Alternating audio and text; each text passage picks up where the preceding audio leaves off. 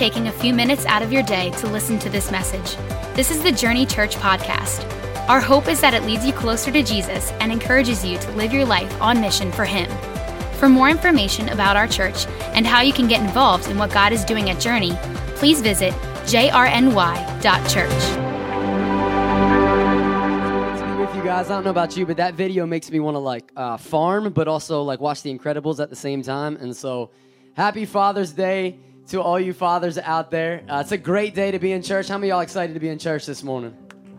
Yeah, some of you. A rousing round of applause that you're awake right now. Hey, in just a few seconds, we're going to welcome our other campuses. Would you go ahead and put your hands together for me right now as we join our Montgomeryville campus, our Limerick campus, our Royersford campus, Plymouth meeting, and those watching online. Man, it's an honor to be in church with you here this morning. I know you guys got already seated, but why don't you turn around and just give somebody a high five, let them know you're excited to see them in church this morning.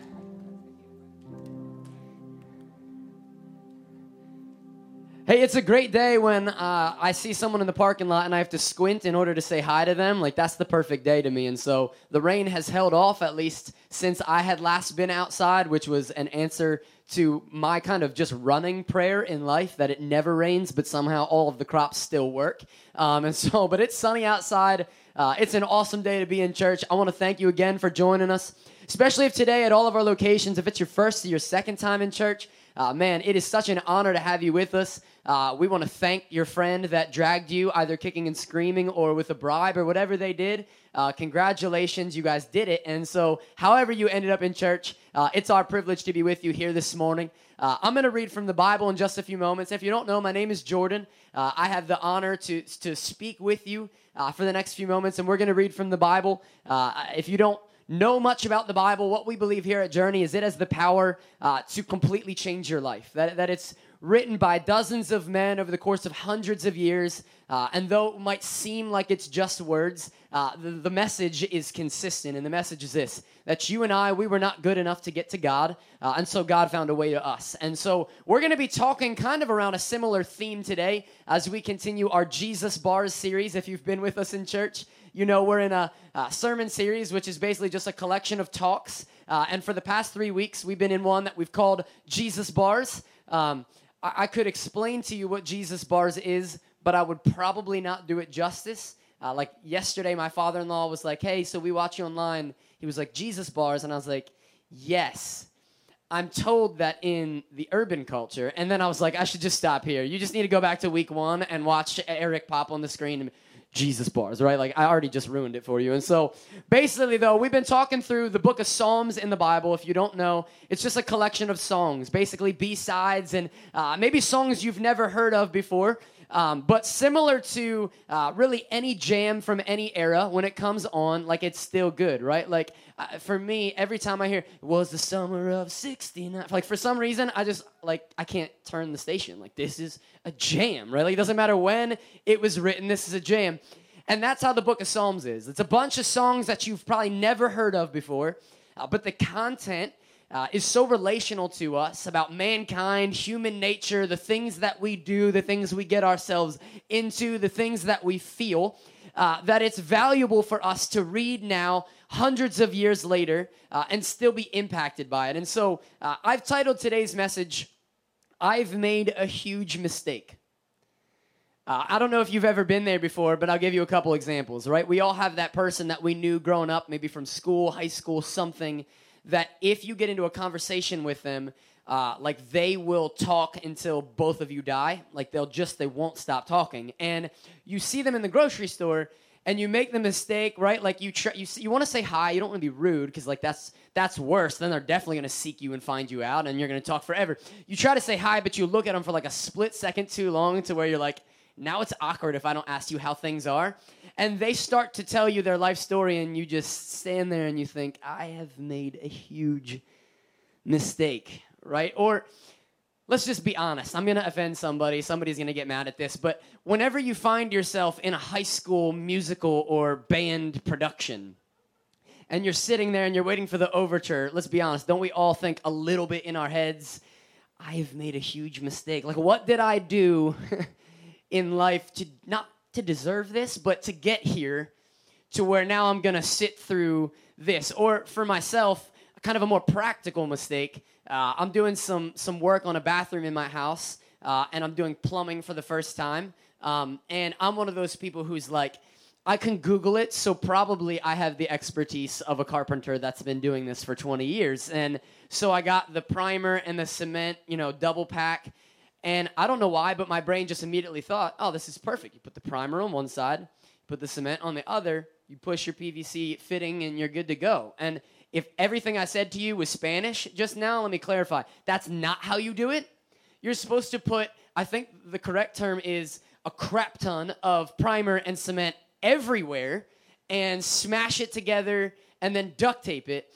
And so I flushed my toilet and all of the leaks came forward, and I thought, I have made a huge mistake, right? Or let's be honest, some of us, we've made more real mistakes, right? Like you say something, maybe you say something, this is Father's Day, and so maybe you say something to your spouse and like you weren't thinking, you like you're still playing Kawhi's shot in your head, and she asks you something and you're not really paying attention, and you answer and you're like, oh no, like I know it looks great on you. That's what I meant to say. Or no, she was totally crazy when she said that to you, right? And you say something and you're like, this is gonna haunt me later.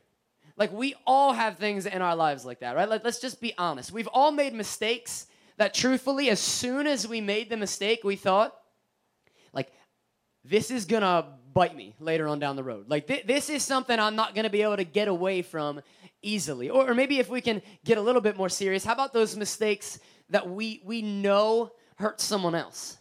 Like you make a mistake and you know that ultimately the person that's carrying that mistake, it's not just you, it's another person. And like daily you walk around with it and you've made the mistake. Or maybe you've made a mistake and you keep it secret, right? And it follows you around. Like I want to talk today about what happens when you make such a monumental mistake that you don't even know what to do. Like you don't know how to move forward. You have trouble looking at yourself in the mirror. Maybe you have trouble sleeping at night. I would say that if this message was medicine, the symptoms to tell you need to take it would be that you can't sleep at night, that you have a very skeptical view of relationships, you're very cynical, you have difficulty connecting with people, you tend to be pretty shameful, and so you cover it up with a lot of sarcasm. Like those would be the types of things that maybe this message is for you. And I would tend to believe that really, if we were to take a poll, that's just all of us. Like nobody here has gone, nope, I don't deal with any of that stuff. It's like, liar, right? I will call you out in church. Matt knows what I'm talking about here. And so he sat in the front. He's like, I made a mistake. A huge mistake. And there are times when we make mistakes that literally we don't know how to move forward from. And that's what I want to talk about today. And so I'm going to tell you a story. And it's a story about a man who, good news, has done probably worse things than you and I will ever do. And so at some level, that kind of makes us feel good, if we're honest, right? Because misery loves company, especially when that company is more miserable than we are. But if we're also truthful at the same time, we can relate to this story. Like there is a bit of this story in all of our stories. And if we're willing to be truthful with ourselves this morning, I think there could be a lot of growth. I think there could be a lot of moving forward. I think if we're not honest with ourselves this morning, there could be a lot more anxiety and a lot more medication we need to take and a lot higher of a chance that we have a sudden heart attack because we keep things inside and we don't deal with them. And so today I want to talk to you about a man named David. Last week we talked about David. If you didn't see that message, it's a pretty unbelievable message, I think, that Steve had prepared for us and that God spoke about waiting for God's timing and not rushing things. And now we're going to read about David, and he has learned that lesson, and he's about to learn a different lesson. David at this point now is further along in his life. He's kind of established. And so to give you some background, we're reading about King David. We're going to be in a couple different Bible verses. If you have your Bibles, Psalm 51 will be there for most of the day. You can flip there. If you don't have a Bible, you can look on the screens at all of our campuses right now. They'll throw it up. It's going to say text notes to 25827, and you can follow along. Here on my iPad, I have some notes that I'll speak from today, and maybe if you're a visual learner like me, it would be helpful to see them. You can get all of those, again, by texting notes to 25827. If you guys would leave that up there just for a moment longer as people text that in, we'll go ahead and give you guys just a moment. But to give you some background, King David, if you don't know anything about him, the nation of Israel was God's chosen people. God was planning to show who he was to the world through the nation of Israel. And God had led them through pretty remarkable circumstances throughout history to the point where our story takes place. And yet, the people of Israel are still obstinate enough to say, God, you're not enough. We want a king instead to lead us. We want to see a person. And so God says, okay, I'll put up with you and I'll give you a king. And so he gives them their first king. He goes by the name Saul. That doesn't really work out very well. And then along comes David, right? David is the second king of Israel. He has big shoes to fill because there was a lot of expectations of what a king would do for the nation. And Saul had done some of them, but left a lot of them really, by large, completely unfinished. And David steps into the picture, and there's a lot that needs to happen for him to sort of earn his stripes. And as we read our story, at this point, David is past all that. David has experienced success. He has conquered nations. God has done miracles in front of his very eyes. David has everything, right? As far as the eye can see, he has palaces, he has kingdoms, right? They would write rap songs about him because he had everything. And David is the subject of our story, having everything and yet not having enough. And so if you want to read the story for yourself, it's in 2 Samuel chapters 11 and 12. We're not going to read through it all today because it's pretty lengthy, and you would stop listening probably after about 3 verses if we're all truthful. I've reached right now my 8-minute capacity of people's attention spans, and so for those of you who are still with me, God bless you, right? And so we're going to really just kind of summarize this story. So David, he's conquered everything. He has everything. In fact, he's so confident in his leadership and in his ability for his army to do what they need to do, right? I'm picturing the movie 300 in my head. Like they're a solid unit. They can't be stopped. David says, I don't feel the need to go out to war with you guys. You guys handle it, handle your business, and let me know how it goes, right? And so the Bible says in the springtime, when the kings go off to war, which is maybe my favorite part of the Bible because, like, the irony is not lost on me. We're about to tear each other to shreds, but let's be civil about this. Let's wait until it's nice outside, right? Like, let's wait until the flowers come out, and then we'll let the war commence. And so in the springtime, when the kings go off to war, David stays back in the palace, which is already our first red flag. Because you know something bad's going to happen when David's by himself, right? And so David is, strolling the palace grounds, hey, that landscaping looks good and that meal smells good and whatever else. And he finds himself on the rooftop. And the Bible says that he gazes upon a beautiful naked woman that's bathing. Don't you just hate when that happens, when you're like walking on your roof, like out of nowhere, like you just happen to look at the right moment, right? Crazy how often that happens. And David sees this woman and he calls his entourage and he says, I want you to go find out who that is, right? And bring her back to me, right? Because David, again, he has everything. David sends his people and they say, her name is Bathsheba. And he goes, oh, that's so pretty. He says, it's Bathsheba, the wife of Uriah the Hittite. And David at this point should do what any honorable man would do and go, okay, she's taken. He liked it. He put a ring on it. Case closed.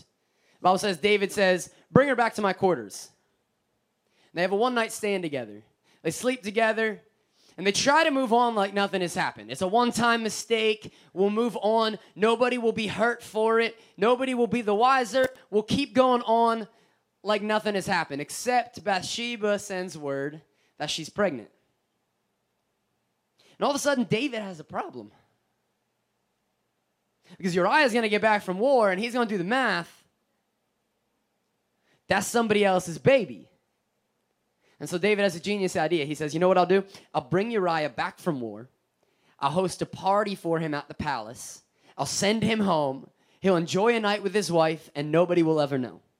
So that's what he does. He brings Uriah back. He says, Uriah, you know what? Out of all the hundreds of thousands of warriors, you have just been incredible over the past few weeks. And I wanted to reward you with a party at the palace. And they have a party, all the festivities. He sends Uriah home and he goes to bed that night, confident that his plan has worked. And his men wake him up the next morning. They say, David, Uriah slept on the steps of the palace last night. He didn't go home. And David goes, what is with this guy? I can't catch a break. He calls Uriah in. Uriah says, how dare I go home and enjoy a night with my wife when my fellow soldiers are out sleeping underneath the stars preparing for war? Uriah has more character in his pinky at this point than David does in his whole body. And I can imagine David getting all the more irritated with this guy because he's ruining everything for him. He says, okay, plan A didn't work. Let's try plan B. Let's do everything I said I was going to do except we'll get him drunk. So he brings him to the palace, brings more wine, brings out the good wine. Wine is flowing, everybody's singing, dancing, having a good time. Wakes up the next morning, Uriah's still asleep on the palace steps. At this point, David is furious. He's going to ruin everything for me. The Bible says David concocts a plan. He calls up the commander of his army, Joab, and he says, Joab, I want you to devise a plan in which Uriah dies, and I want you to make it look like an accident. And so Joab tells a squadron of his soldiers, he says, I want you to attack this particular wall because they would have had defenses around their cities. That Joab was well aware was very guarded. And it's unwise to stand underneath of a wall where people can throw stuff at you. And so the Bible says that the men, they move towards that section of the wall, but then they pull back. And Joab, he's struck in the head by a millstone that a woman drops off of the wall. But not only does Uriah die, it says that multiple innocent bystanders die because of this cover-up. And David says, okay, everything is fine. I covered it up, I moved on. Nobody will ever know about this. And then you read in 2 Samuel 12, a man named Nathan.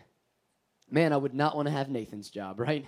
Nathan comes to David and he says, David, I need you to weigh in on a situation that's happening in your kingdom. He says, there's a man, a wealthy man, who has everything, and he's hosting a visitor from out of town. And he wanted to give him a gift. He wanted to give him a sheep, but instead of using one of the thousands and thousands and thousands of sheep that he owns, he went to a nearby peasant and took his only sheep. The Bible says the sheep that this man cared for like a daughter.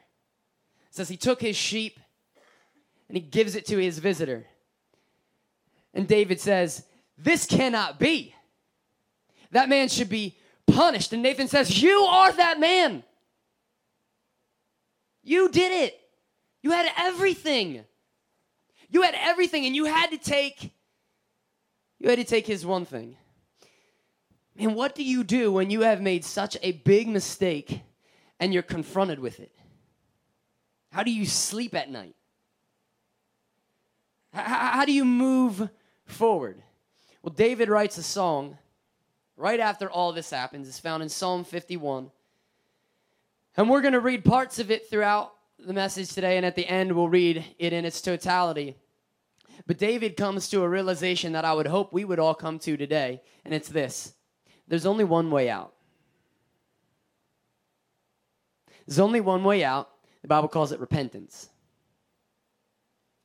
And we're not very good at repenting, for the most part, as a species. We don't know how to do it very well. And as you read this song, we start to get some elements of what it looks like to truly repent. The type of repentance that you can move on from, where it doesn't follow you at night. We'll talk about how to repent. There's a couple different things I think you can learn from this song, but I'm just going to pull out 3 this morning. The first one is this. Instead of excuses, own it. When we make a mistake, what is our go-to? Let me rephrase. When I make a mistake, what is my go-to? When I only got 56 on my first Pop-A-Shot try, sun was in my eyes. You should get more than one try. Everybody was too noisy. The balls are weighted different here than they are in Royersford. I'd have gotten 120,000 if I'd have had all the right circumstances, right? Like the first thing I want to do is make excuses. Like maybe you've heard yourself say things like this. Like my parents, I had sorry excuses for parents, and so that's why I did what I did. Or my dad, he just wasn't around, and so that's why I act like this. Or I had nothing growing up. At least I provide for my kids, when I don't talk to them. For me, it would be, I had twins. I only had enough love for one of them. I picked my favorite. It's Jack. I'm sorry. Pick the lovable dummy. Like, there's plenty of excuses we can make, but here's the problem. The excuses that we make don't change the effects of what we've done. David could have made all the excuses in the world. God, you had me hiding in caves. I had to pretend like I was crazy at one point.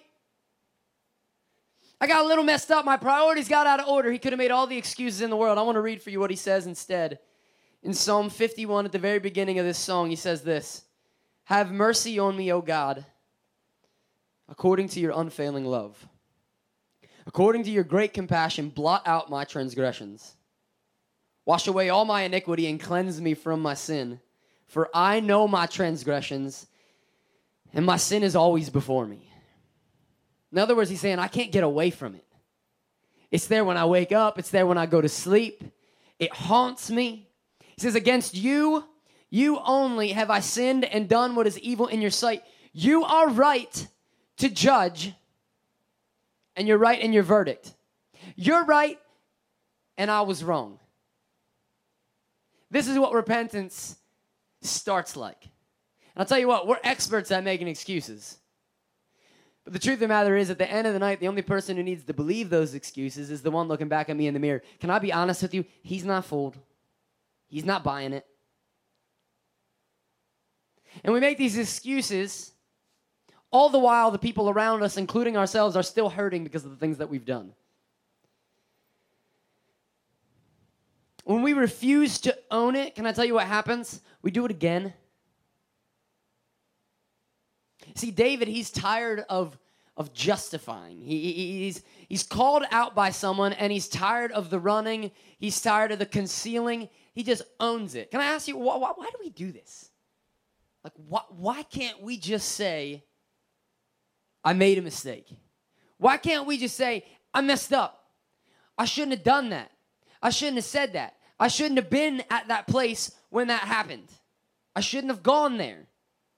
Like, why can't we just own it? I'm going to tell you why I think I probably do this. I think I tend to not want to admit that I've made a mistake and that I actually am as bad as I tend to be with my decisions, because I'm afraid God treats me like I would treat me. Like, I tend to not be the first to give grace and mercy. I want martial law. I'll give you an example. The day that I wrote this sermon, somebody cut me off in Dunkin' Donuts. And I was already at a gas station Dunkin' Donuts, and so I was like already at the bottom of the barrel, like I needed it. And she just cut me off. She came in a legal entrance. Do not enter. I'm going to videotape this and send it to the police. And like in that moment, I didn't initially think, you know what, maybe they've had a really bad day. Maybe they need this coffee worse than I do. I have twins, so I think that's a bull-faced lie, but whatever. Maybe they needed coffee more than I needed it. No, the first thing I wanted to do is roll my window down, because they were right next to me then. It was super awkward for them. I was staring at them. It's okay, I didn't have a Journey bumper sticker on that car at the moment. Actually, I did. And what I wanted to do is I wanted to roll my window down, and I wanted to say the worst thing I could possibly think to them. I hope you get where you're going, and you don't realize that until then, that your order's wrong.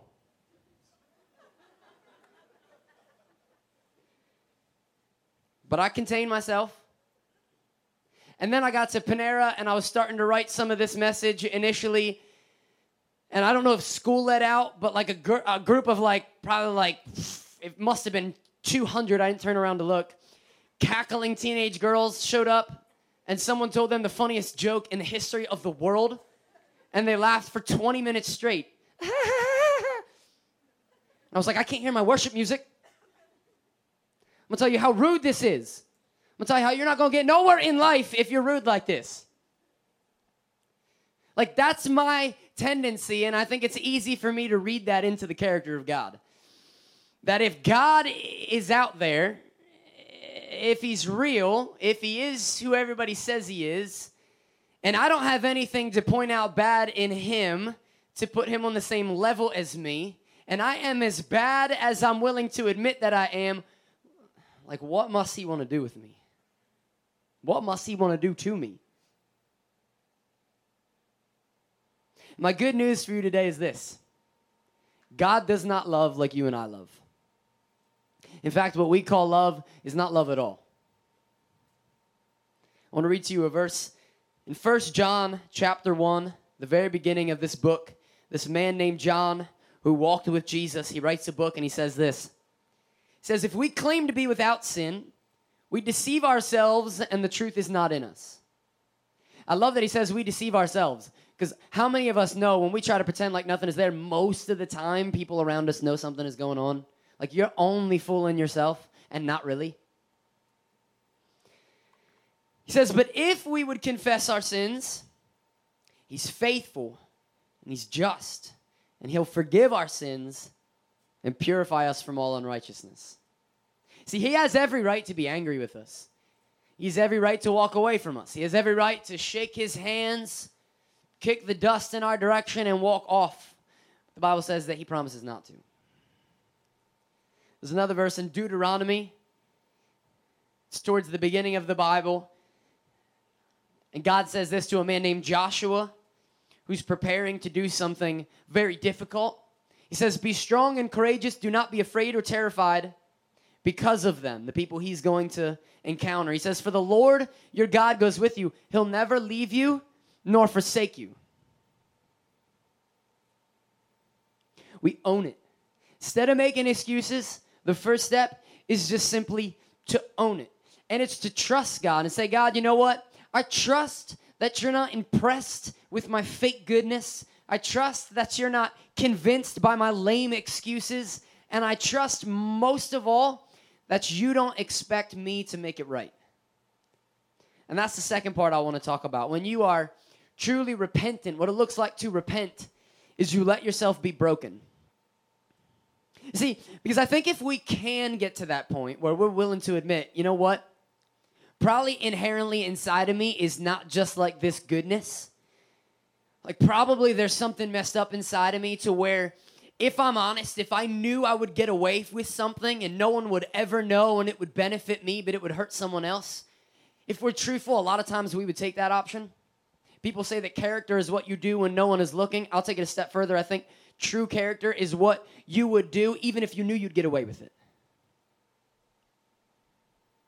But if we can come to that point where we go, you know what, okay, maybe I'm not as good as I thought I was. Maybe I deal with things. Maybe I have something going on inside of me. I'll tell you what the next reaction probably is for most of us. God, if you're out there and somehow you found a way to be okay with me, even though I'm jacked up, I'm going to do everything I can to make it right. I'll show up to church more than anybody else. I'll serve more than anybody else. When they pass those little tin buckets that look like KFC buckets, I'll even put $1 in at the end. Like, I'll do whatever you want, God. And the problem is, inherently, all of the things I mentioned are not bad things. In fact, here at Journey Church, they're what we encourage you to do in taking your next steps in following Jesus. The problem is, what motive do you do it with? Do you do it because God has saved you? Or is there a part inside of you that, if you're truthful, you'd prefer that you deserved some of the love that God gave you? Because I'll tell you, that's where I tend to fall. I would prefer it if I could earn at least some of it. If I wasn't just completely and entirely in his debt. Because if I'm truthful, that makes me uncomfortable. I don't want to rely wholly on somebody else. I want to be, what happened to Miss Independent? Like, I want to be a self-sustaining island. And I don't want to need God. Listen to what David writes. Further on in the song, he says, you don't delight in sacrifice, or I would bring it. You do not take pleasure in burnt offerings. My sacrifice, God, is a broken spirit. A broken and a contrite heart, you, God, will not despise. David's saying, God, anything that you want, I would do it. If somehow you've made a way for me to be okay, if somehow you made a way for all this to go away, if somehow you made this right, I would do whatever you ask. But at the same time, David knows God's not asking him to do anything. There's nothing David could do. It's funny how we get into this like works mentality where we go, well, as long as I do more good things than bad things, then I'm going to be okay at the end of my life. That's kind of crazy to me because it's like that doesn't undo the bad things. If I smash into your car in the Walmart parking lot and I leave a note that says, I'm going to volunteer at the food bank this week, don't worry. You're not like, oh, it's cool. He did a good thing. You're like, I'm going to kill somebody. This isn't my car anymore. I'm just leave it here and walk away. We let ourselves be broken. And it's a difficult balance because it doesn't mean you live depressed. It means you live in a space where you go, you know what? Every single day, I am going to be met with the choice between good and bad, between right and wrong.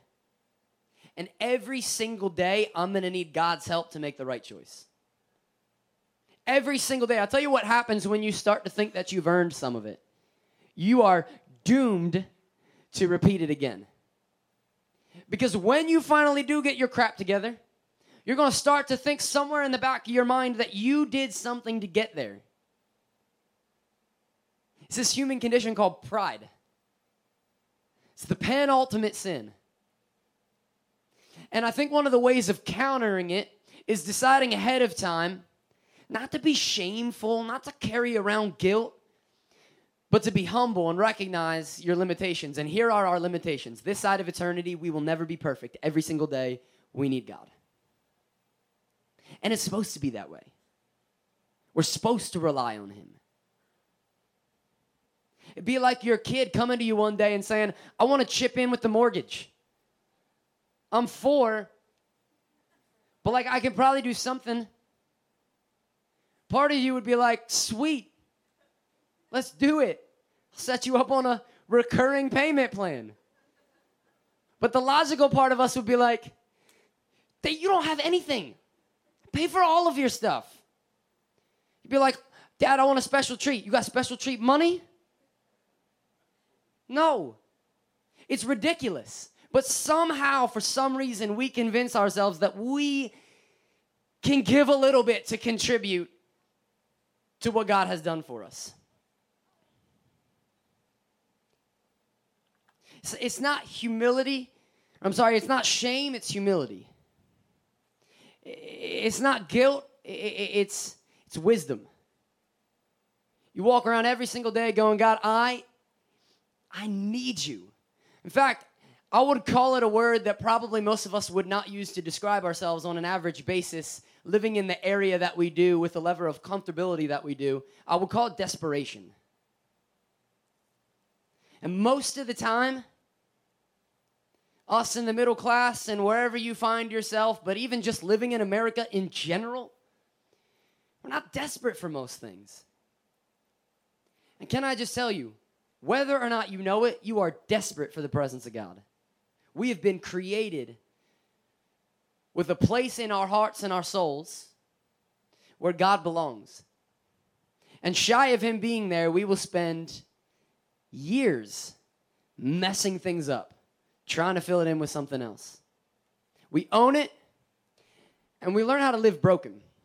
And the last thing is this: we accept what He's spoken. And I'll tell you, this is probably the hardest part of the message for me, because if I'm honest, when I read through the story, I just wanted to change the ending. And I was like, how many people really read the Bible? Like, maybe they won't know. Some of you laughed at that. And I was like, God, if I'm honest, I don't like how this story ends. Like, it ends like a tragedy, truth be told. Let me read to you Nathan talking to David after he confronts him and after David says, I've sinned. Nathan says this, and he's speaking for God. In chapter 12, verses 10 to 13, he says, "Now, therefore, the sword will never depart from your house because you despised me, and you took the wife of Uriah the Hittite to be your own."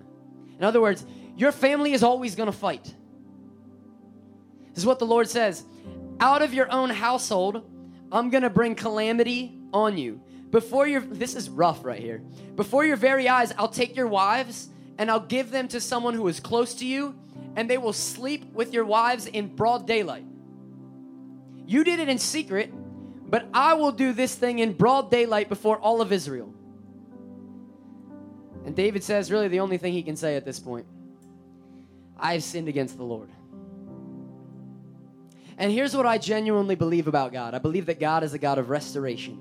I believe he's a God of reconciliation. I believe where things have been made wrong, he can make them right. I believe where things are broken, he can put them back together. I believe that he saves us oftentimes from the effects of our sin. But here's what I can't ignore from this story.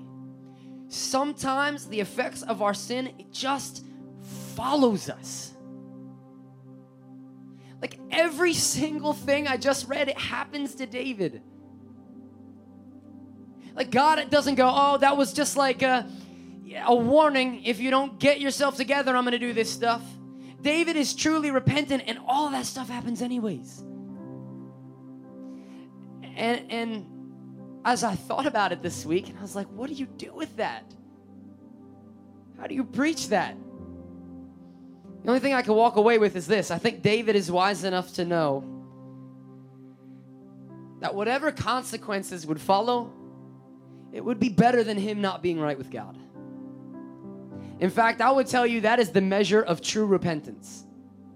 Where your heart comes to a point where you say, even if all of my worst nightmares come true because I come forward with this, it would be better for me to wade through all of that crap than to not be right with my God. I can't live like this anymore. I have sinned. I'll own it. I'm not going to let myself get back to being prideful again where I'll do it again. And God, even if everything goes to crap, I'll still confess. I'll still repent. And I'll tell you, on Father's Day, most of us are not man enough to do that. We're just not. But somebody at all of our campuses, God spoke to you over the past few moments, and you're going to leave this place, and you're not going to be able to keep it quiet any longer. You're not going to be able to sit on it. You're not going to be able to hide it anymore. You're going to have to repent. And can I just tell you what's going to happen in that moment? Stuff might go wrong, but here's what you're going to feel inside.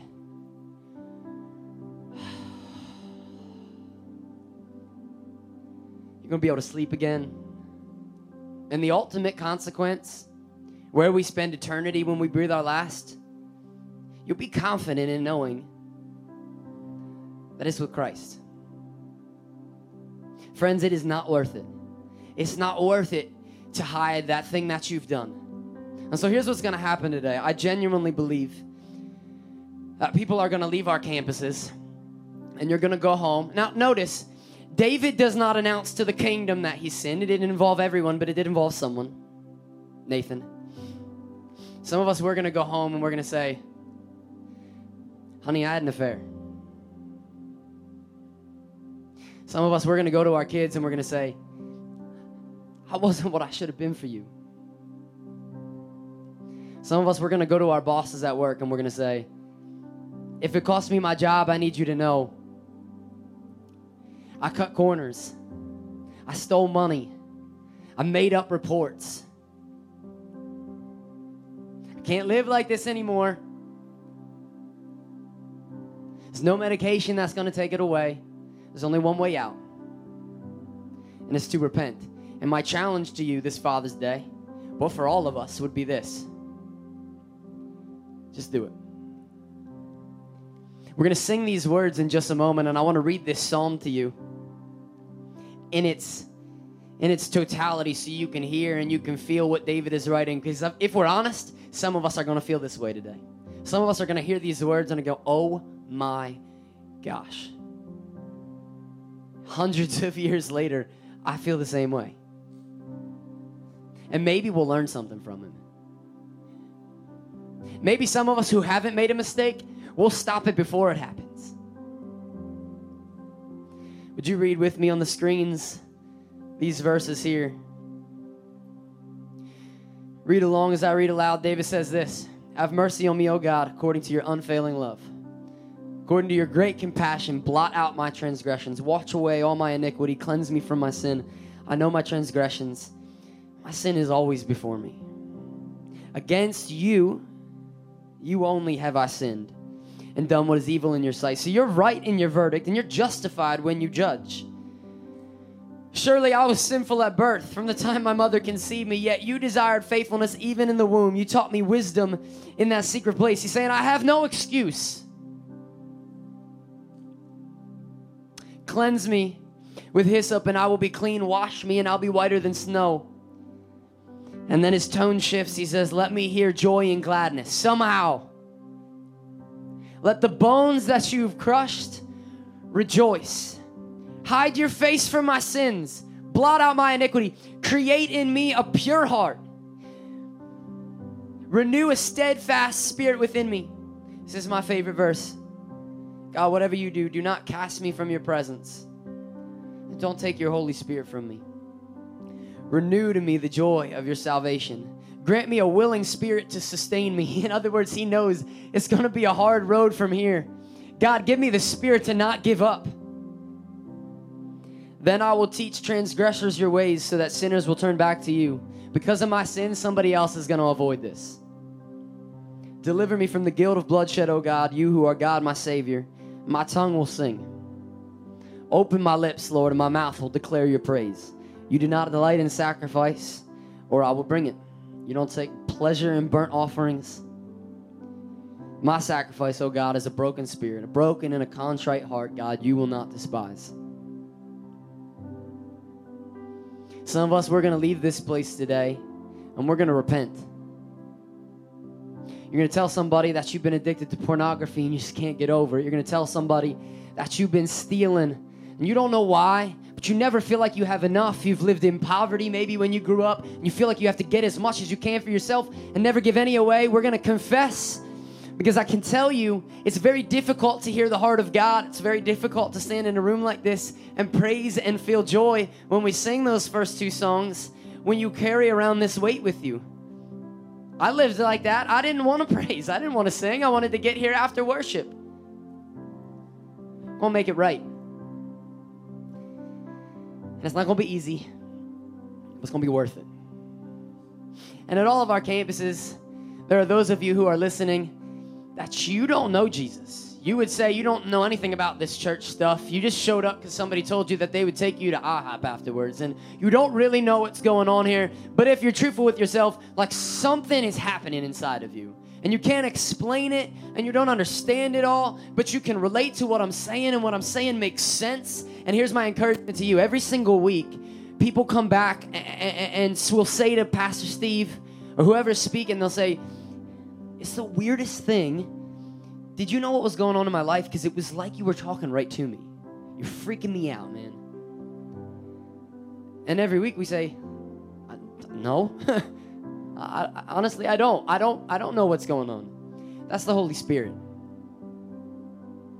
This is just a human talking on a stage. A camera is sending me to other places geographically, and it's just people sitting in regular fabric black seats. But somehow in the midst of all of that, the presence of God does something supernatural. He does a miracle. It's the only way I can describe it. He changes the hearts of men and women. And if you're as stubborn as I am, you know that is nothing shy of a miracle. And maybe you've been sitting here and you don't understand the whole God thing, but if you're truthful, you're starting to think to yourself, you know what, if there's a God that has somehow come to forgive me, and I know how jacked up I am, that sounds pretty good. I want to tell you the good news of the gospel of Jesus Christ. It's this, that you and I, we are not perfect. We're far from it. Given 1,000 lifetimes, we could never live a perfect life. I know that. You know that. Let's just be real. And if there is a good and a perfect God out there, it doesn't take long for us to realize that he probably ought to have nothing to do with us. He's perfect and we're not. We messed up. We had every chance to try to get perfect from a certain point forward, and we still can't manage it. We have royally messed up this thing called life. We've made mistakes. We've hurt people. We've hurt ourselves. We've made a mess of it. Even our happiest, we've still felt like there's something that's not there. And the Bible says that our sin separates us from God, but God had a backup plan. His name was Jesus. There's a man named Jesus Christ. He comes and he walks on this earth. He's written about in dozens of historical books. You can't deny that Jesus lived. What you can deny is what he did and who he was.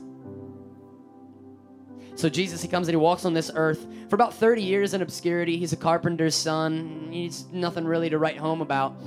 And somewhere around his 30th birthday, he starts doing crazy stuff. He shows up at parties. He turns water into wine. Jesus will be super popular with us these days. He moves on. He starts healing people. Keep in mind, there's no iMessage. There's no Facebook. Whispers of a man named Jesus start to spread around the ancient world. So much so that if somebody says Jesus is showing up somewhere, thousands of people show up because they want to know what's going on. People born blind start to see.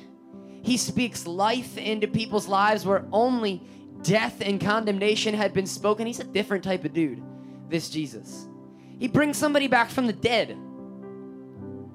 You can't say Jesus is just a good person. He's either God or he's crazy.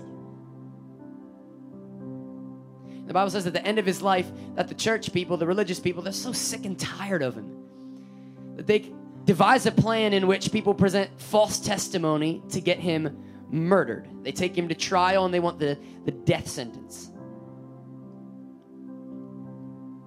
Keep in mind, Jesus at the end of his life, his 12 best friends have nothing bad to say about him. His family members have nothing bad to say about him. Listen, you could be the nicest person in the world, but I guarantee you if I find your 12 best friends, they love you.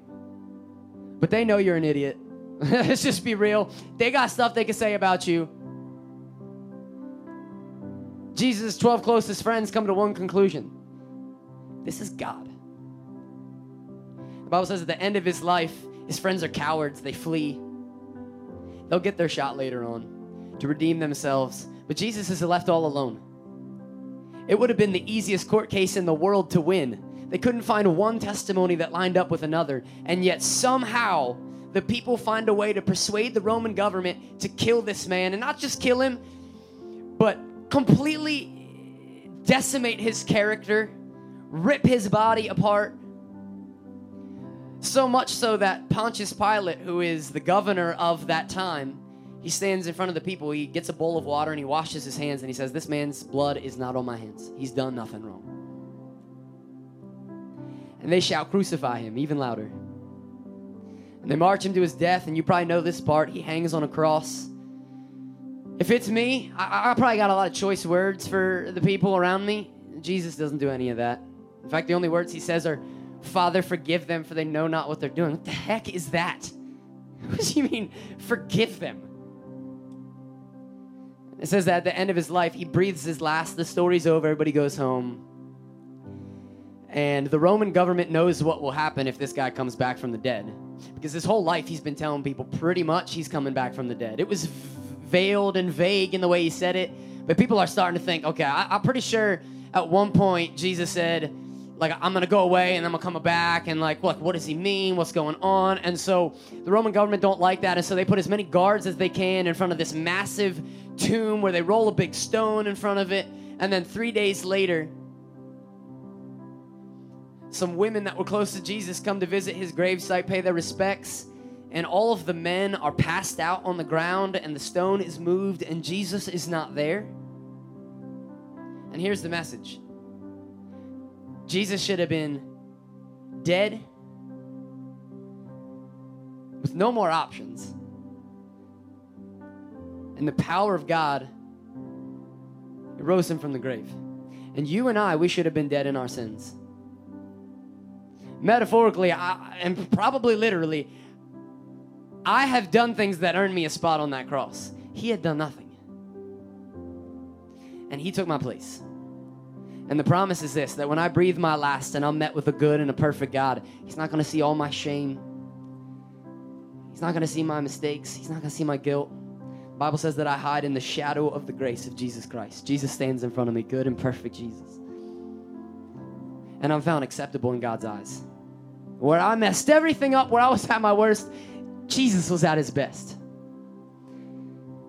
And I came to a point where I realized who Jesus was and what I had done to him by the way that I had lived and the mistakes and the choices I made. And I sat in a seat at the Colonial Theater, much like the seats we're in right now. And I said, God, if you want my life, I'll give it to you. I'll give you everything. And my life is completely different now because of Jesus. And that's the message that we share on Sundays. Pop a shot, everything else is exciting. But can I tell you, it's all a ruse to get you to hear the gospel of Jesus. It's completely changed our lives. It's the only reason we have church. And what we do right now at all of our locations is we give you the opportunity to respond to God. And so right now, if you would, close your eyes and just slightly bow your heads out of a moment of reverence for what's going to happen at all of our campuses. If you're in Plymouth meeting right now, and in Montgomeryville, in Limerick, and Royersford, I don't know what it's felt like for you, but maybe it's been a burning in your chest. Maybe your eyes have been opened for the first time ever. Maybe you just, all of a sudden it just clicked. It just made sense. Something I said, you just went, you know what? That's it. I've been looking for this. And I need to make Jesus the Lord of my life. I need to give him my life today. I don't fully understand what that means. I don't fully grasp that, but I'm going to fully trust him. And so at all of our locations, we do one really simple thing. It's simple and it's bold, and it's with purpose. We're going to ask you in just a moment, I'm going to count to 3, and I'm going to ask you if you would say, I need to make Jesus the Lord over my life. I'm going to ask you to put your hand in the air. And if that's you at all of our locations, there's someone standing in the front just to let me know that I'm praying with you this morning. But here's why we're gonna do that this morning. Because when you leave here, the enemy of your soul who had previously trapped you in this continual sin and shame and guilt, lather, rinse, repeat, awful wheel or cycle, he's gonna try to convince you the moment you leave this place, you're the same, nothing changed. You remember what you did last night? You remember what you did last week? That person is still you. And you're going to say, no. On Father's Day of all days, I raised my hand and I made Jesus the Lord of my life. And he promised to make me new. He promised to change me. He promised things won't be the same anymore because I gave him all of me. You're going to make a bold step because you're going to carry that step with you out of this room. And so if that's you at all of our campuses, I'm going to count to 3. Don't pay attention to the person next to you. Their opinion won't matter in eternity. If you would say, I need to make Jesus the Lord of my life. Count to 3 at all of our campuses. And then I'm going to ask you to raise your hand. Ready? 1, 2, 3. If that's you, just place your hand in the air and let me know that I'm praying with you. If you would say, I need to make Jesus the Lord of my life. Right now in Montgomeryville, if you would say, that's you. I see you right there. Come on, let's clap together, church. Is there anyone else? In Royersford, there's somebody who's responding. Come on, church, let's clap like somebody's going to spend eternity with Jesus today. If you would say, that's me, I'm going to give just one more moment longer. There's somebody in Limerick right now. Come on, church, let's celebrate with them. We're clapping, we're celebrating because we know what it felt like to be in your position. We remember what it felt like that day that we made that decision. I'm just going to let it get one more moment longer. If you would say, I don't want to miss this moment. I need to make Jesus the Lord of my life. Come on, church, let's pray together right now. God, we're so grateful to be in your presence. We're grateful for what you're doing.